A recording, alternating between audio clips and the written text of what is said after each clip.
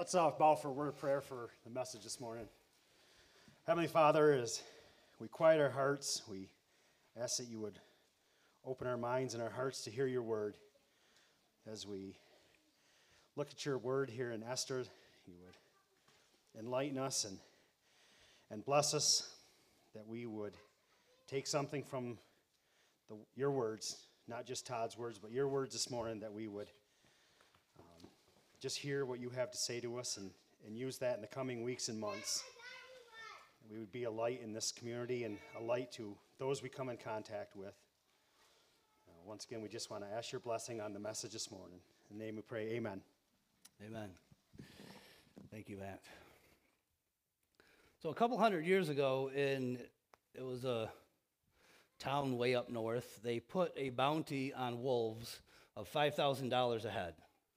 So every wolf that you brought in dead, you'd get $5,000, because this community had started getting overrun with wolves, and they were causing a bunch of problems, eating the livestock and things like that. So there was this hunter named Rusty who heard about this and was like, okay, I want to get in on some of that money. So he calls his friend Fred and tells him about this. They're giving $5,000 a head for every wolf that we killed. Do you want to join me and make some money?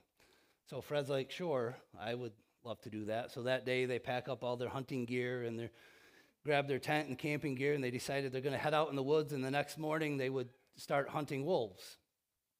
So they get the camp set up, and they're in the tent sleeping that night, and partway through the night, Rusty gets woken up, and he turns his lantern on and looks outside, and the tent's surrounded with like 50 wolves, all growling and snarling and saliva coming out of their mouth. And, these wolves are coming in on the tent. And Rusty jumps up and wakes Fred up and says, Fred, you got to get up.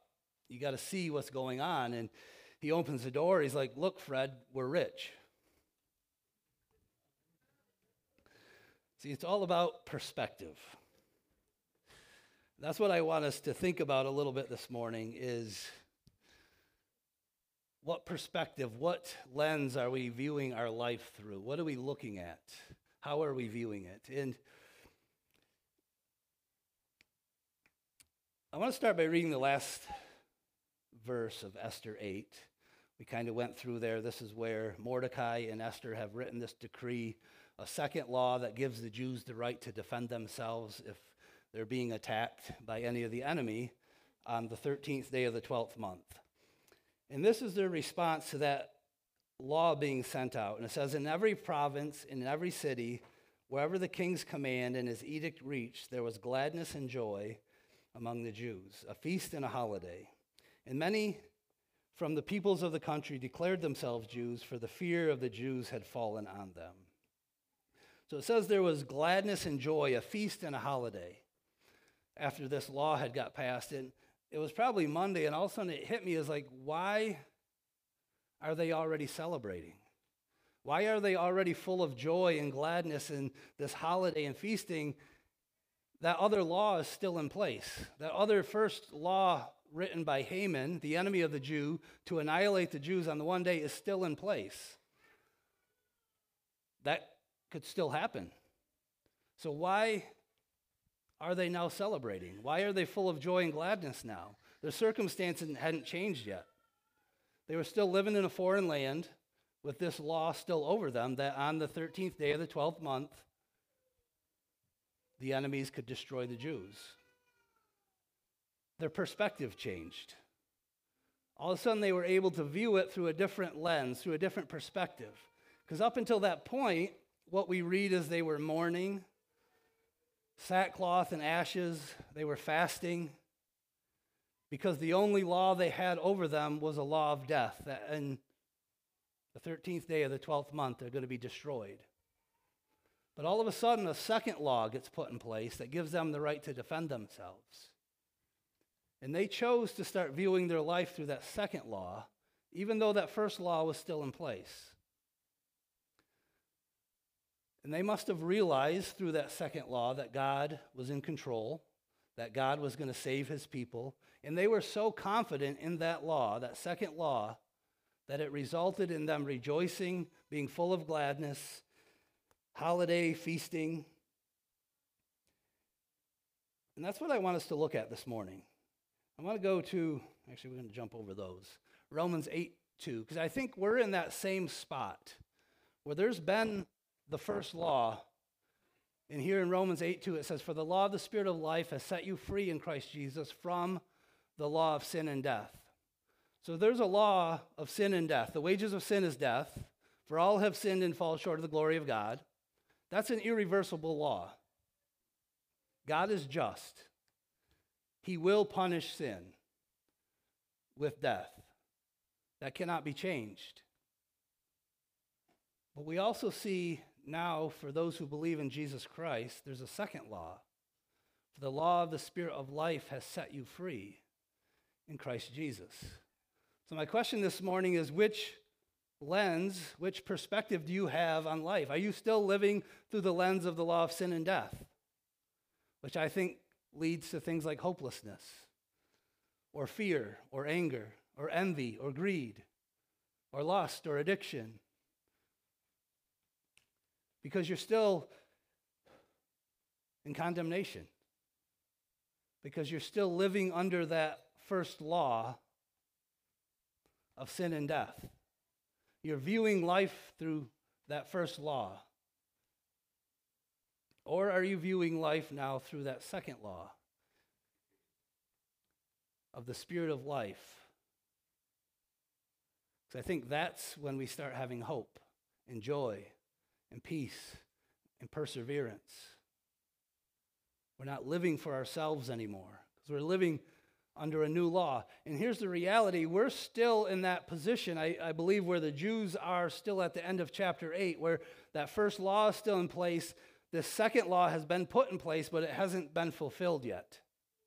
And we're living in that space. But what I want to draw us to is they were so confident that that second law was going to happen that they lived full of joy and gladness. And I believe that's what we're called to do today. That there's been a second law put in place that is yet to be fulfilled in its completion when Jesus Christ returns. He will punish sin. Either happen through the cross, if you have faith and receive that by grace, or he will punish it then.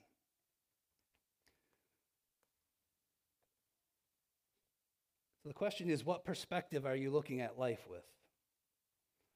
Do you still view life through the perspective of sin and death, or are you viewing life through the perspective of the law of the Spirit of life?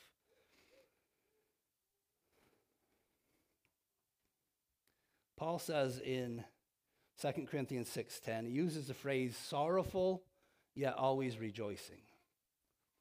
I've started to really love that phrase. Sorrowful yet always rejoicing. And I believe as a church body, as a local church, and even as individuals, when we start living sorrowful yet always rejoicing, we will shine so bright in this dark world.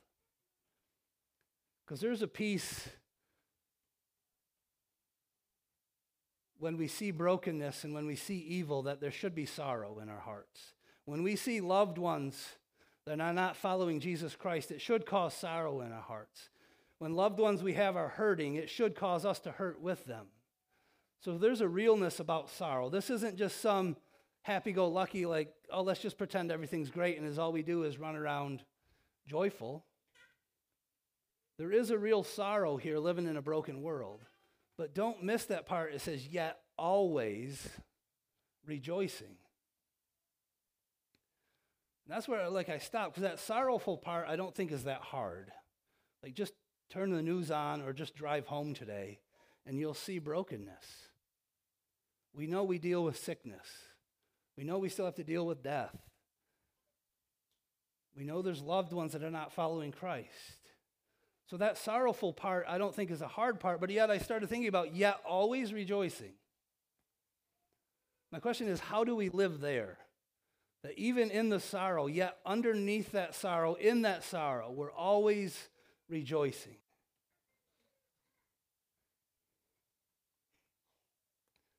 And I really believe when the world sees that, when they see us being real, hurting with them, compassionate for them, and yet under that there's this rock-solid joy, this hope, this peace, There's this peace that we can turn on the news and see war, and yet we still have a peace there that can't be shaken. That our hope doesn't get shaken regardless of what the circumstances are. And when the world sees that, I think that shines very, very brightly.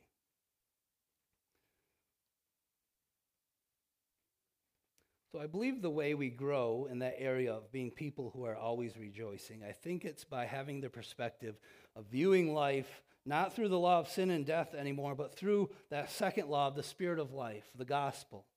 And I want to read a couple verses. You can, if you want to, you can flip to 2 Corinthians. Actually, I'm sorry. Let's read in Esther first, right? That's what we're going through.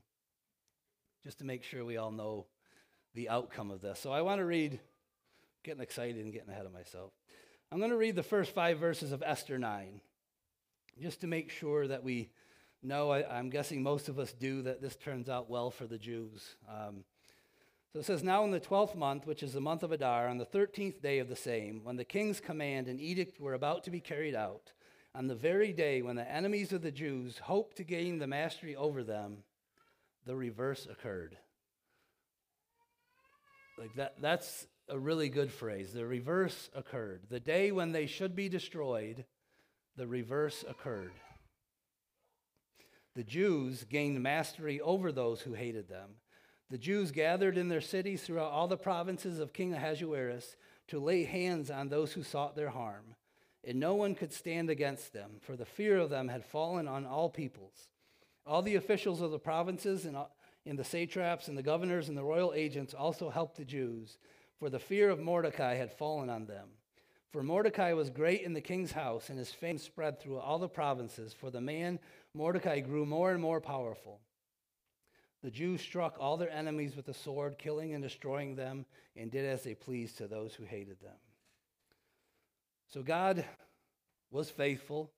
He saved his people like he said he always would do. I want to jump to the end of chapter 9. I'm trying to be a little briefer this morning because we are going to celebrate communion. So Esther 9, we'll read 20 to 22. It says, and Mordecai recorded these things and sent letters to all the Jews who were in all the provinces of King Ahasuerus, both near and far, obliging them to keep the 14th day of the month of Adar, and also the 15th day of the same, year by year, as the days in which the Jews got relief from their enemies, and as the month that had been turned for them from sorrow into gladness, and from mourning into a holiday, that they should make them days of feasting and gladness, days for sending gifts of food to one another, and gifts to the poor. And what I want to call our attention to is this idea that this is all about remembering. They actually call this the day of Purim, because if you remember way back when Haman was trying to decide which day he was going to destroy the Jews, he was shaking the dice to Purim, and it came out that it was going to be on the 13th day of the 12th month. And it's almost like the Jews are saying God even controls the dice. In other words, we're remembering that, Haman thought he was going to destroy us and use this, the dice to figure out this day. And now they're remembering the day that the providence of God has come together, has orchestrated all these things, got Esther and Mordecai where they needed to be, and God saved them from the enemies. So they celebrate this day, and it's a day of remembering. And what hit me is it says, turn for them from sorrow into gladness, from mourning into a holiday. That they should be days of feasting and gladness. And again, this is one of the reasons why I wanted to end today with the singing and worship is as we remember that we end with celebration, with singing, with praise, because we're going to spend a few minutes remembering.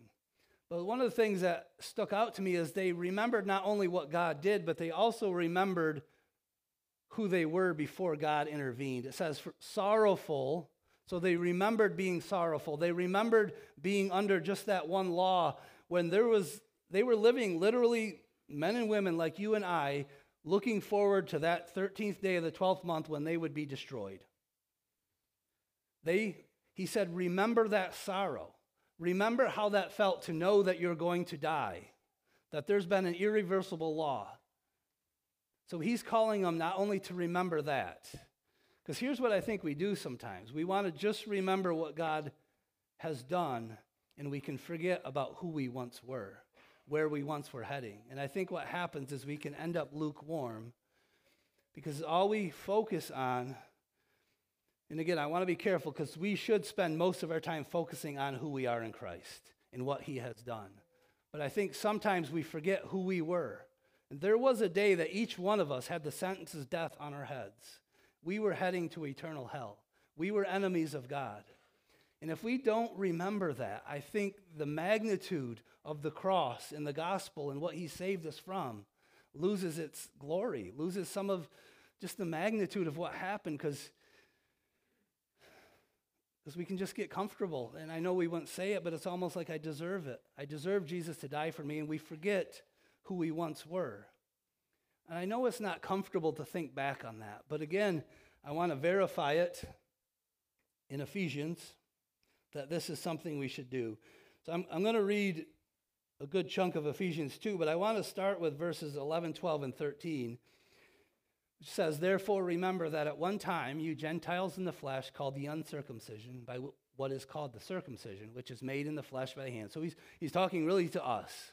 But he's saying therefore. So again, we're going to go back and read what he's pointing at. He's saying therefore. So he's just talked about something. He's saying therefore remember. And again, we know the communion table, Jesus keeps saying, do this in remembrance of me. So he's saying remember, but the next verse starts again. Remember that you were at that time separated from Christ, alienated from the commonwealth of Israel, strangers to the covenants of promise, having no hope and without God in the world. But now in Christ Jesus, you who once were far off have been brought near by the blood of Christ. And again, this is a command here to remember. This isn't Paul suggesting, if you want to remember. He didn't come along saying, now that you guys are believers, I want you to stop thinking about who you once were. Because let the magnitude of this hit you. That each one of you, at one time, were separated from Christ. You were not part of God's people.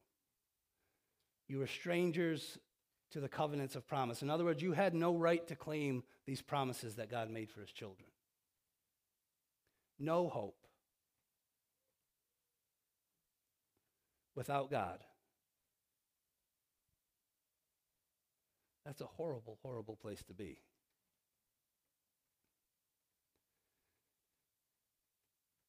But now, in Christ Jesus, you who once were far off have been brought near by the blood of Christ. But I think we have to be careful jumping over that first section just to get to the now, but now in Christ Jesus. Yes, let's stay there most of the time. Like I continually tell us, remember who you are in Christ. Absolutely. But I think at times, probably more than we do, we have to remember. There was a time where you were without God. And this isn't a without God like you didn't have some cognitive information about him. It means you were his enemy. It means that God was against you. It means that you had the sentence of death, that God's wrath was on you. Eternal separation from God. Eternity in hell. That's who each one of us once was. And when we, even if it's for a brief moment, let ourselves go there. Because I believe we've even been commanded to go there and remember that. How bright does the cross shine? How glorious does it become that he broke his body and gave his blood? So we could say, but now.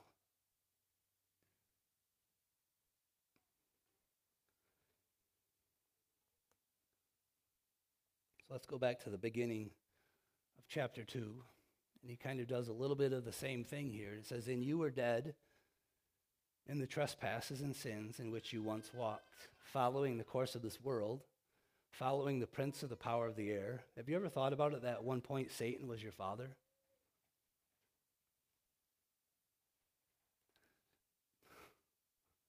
Does that not make it so glorious that God is now your father? Do you think that's why we maybe are so mediocre and lukewarm sometimes in our praise, because we forget sometimes? I do. among whom we all once lived, I don't know where we are here, among whom we all once lived in the passions of our flesh, carrying out the desires of the body and the mind, and were by nature children of wrath, like the rest of mankind. See, Paul's saying, remember this. Don't forget this. But God, being rich in mercy, because of the great love with which he loved us, even when we were dead in our trespasses, made us alive together with Christ. By grace you have been saved, and raised us up with him and seated us with him in the heavenly places in Christ Jesus, so that in the coming ages he might show the immeasurable riches of his grace and kindness toward us in Christ Jesus. For by grace you have been saved through faith, and this is not your own doing. It is the gift of God, not a result of work, so that no one may boast.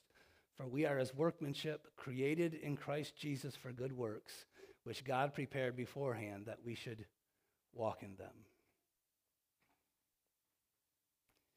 We were dead in sin, but God made us alive with Christ. We were captive to the prince of the power of the air, enslaved to the course of this world, but God raised us with Christ and made us sit with him in heavenly places. We were children of wrath, deserving of an eternity the torments of hell. But God, instead of pouring out wrath, will spend eternity showing us the immeasurable riches of his kindness to us in Christ Jesus. Talk about a great reversal. And that's so we're going to take communion here in a few minutes. I'm going to have the leadership team come up, but first I want to take about 3 minutes for us just to remember and spend a little bit of that time, even if it's uncomfortable, remembering who you once were. I don't care if you were saved at 5. There was a time when you were a child of wrath. There was a time when you were an enemy of God. You were a time when your destination was hell. But don't stop there. Please don't stop there. But God, rich in kindness. So we're just going to play a little bit of music, but I just want you to, I invite you. We're going to take a few minutes just to think, just to remember. Then we're going to celebrate communion together, and then we're going to worship and praise God.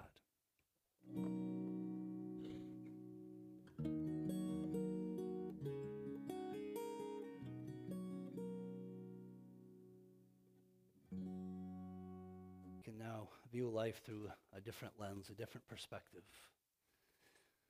than the law of sin and death. You can now view it through the law of the Spirit of life. So we're going to have communion. I guess a few instructions, because I know we have new people here and visitors. So if you're here and a visitor, you're welcome. I guess the qualification for partaking is being a born-again believer, that you believe in Jesus Christ as your Lord and Savior, that he is the only way. So if that's you, you're more than welcome to join us as part of this. You're also welcome to just observe as well, so don't feel uncomfortable if you want to just stay in your seat as well. So I'm going to invite the leadership team up and their wives. They'll each grab a basket of bread and juice and stand on each section. So we'll kind of have each section come to the couple in front of you, and we're going to just have some music playing, so come up. We don't have to rush through it, but just, again, a time of remembering maybe a little bit of who you once were and a lot of bit of who you now are in Christ. So I want to read from Luke 22, the Lord's Supper, then I'll pray, and then I'll just invite you to come up.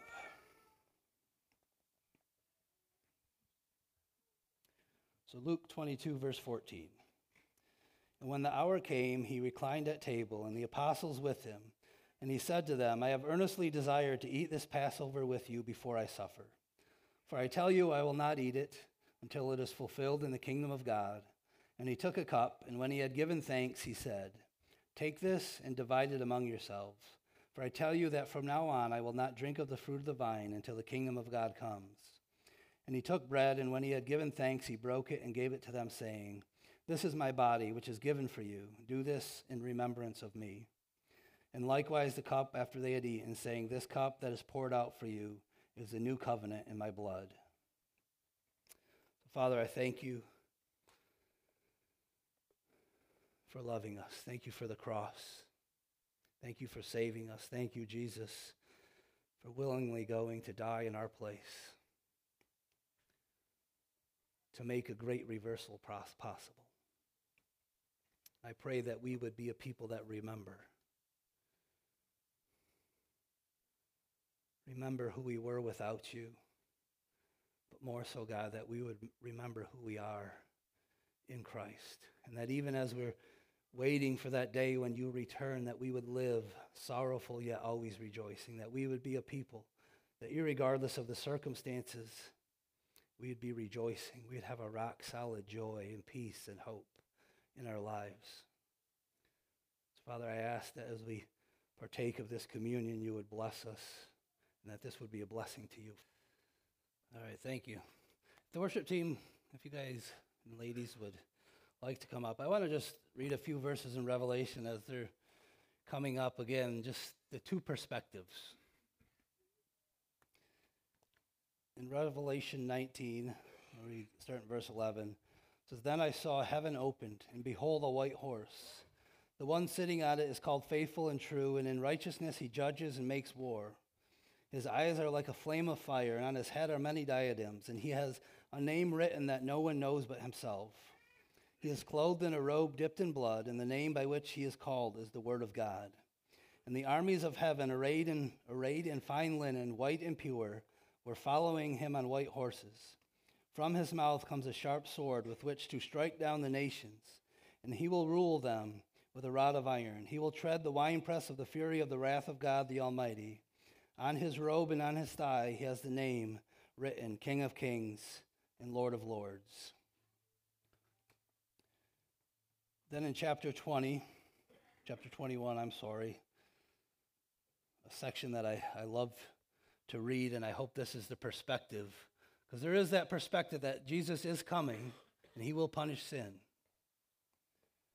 But for those that believe, it says, "Then I saw a new heaven and a new earth, for the first heaven and the first earth had passed away, and the sea was no more. And I saw the holy city, New Jerusalem, coming down out of heaven from God, prepared as a bride, adorned for her husband. And I heard a loud voice from the throne saying, 'Behold, the dwelling place of God is with man. He will dwell with them, and they will be his people, and God himself will be with them as their God.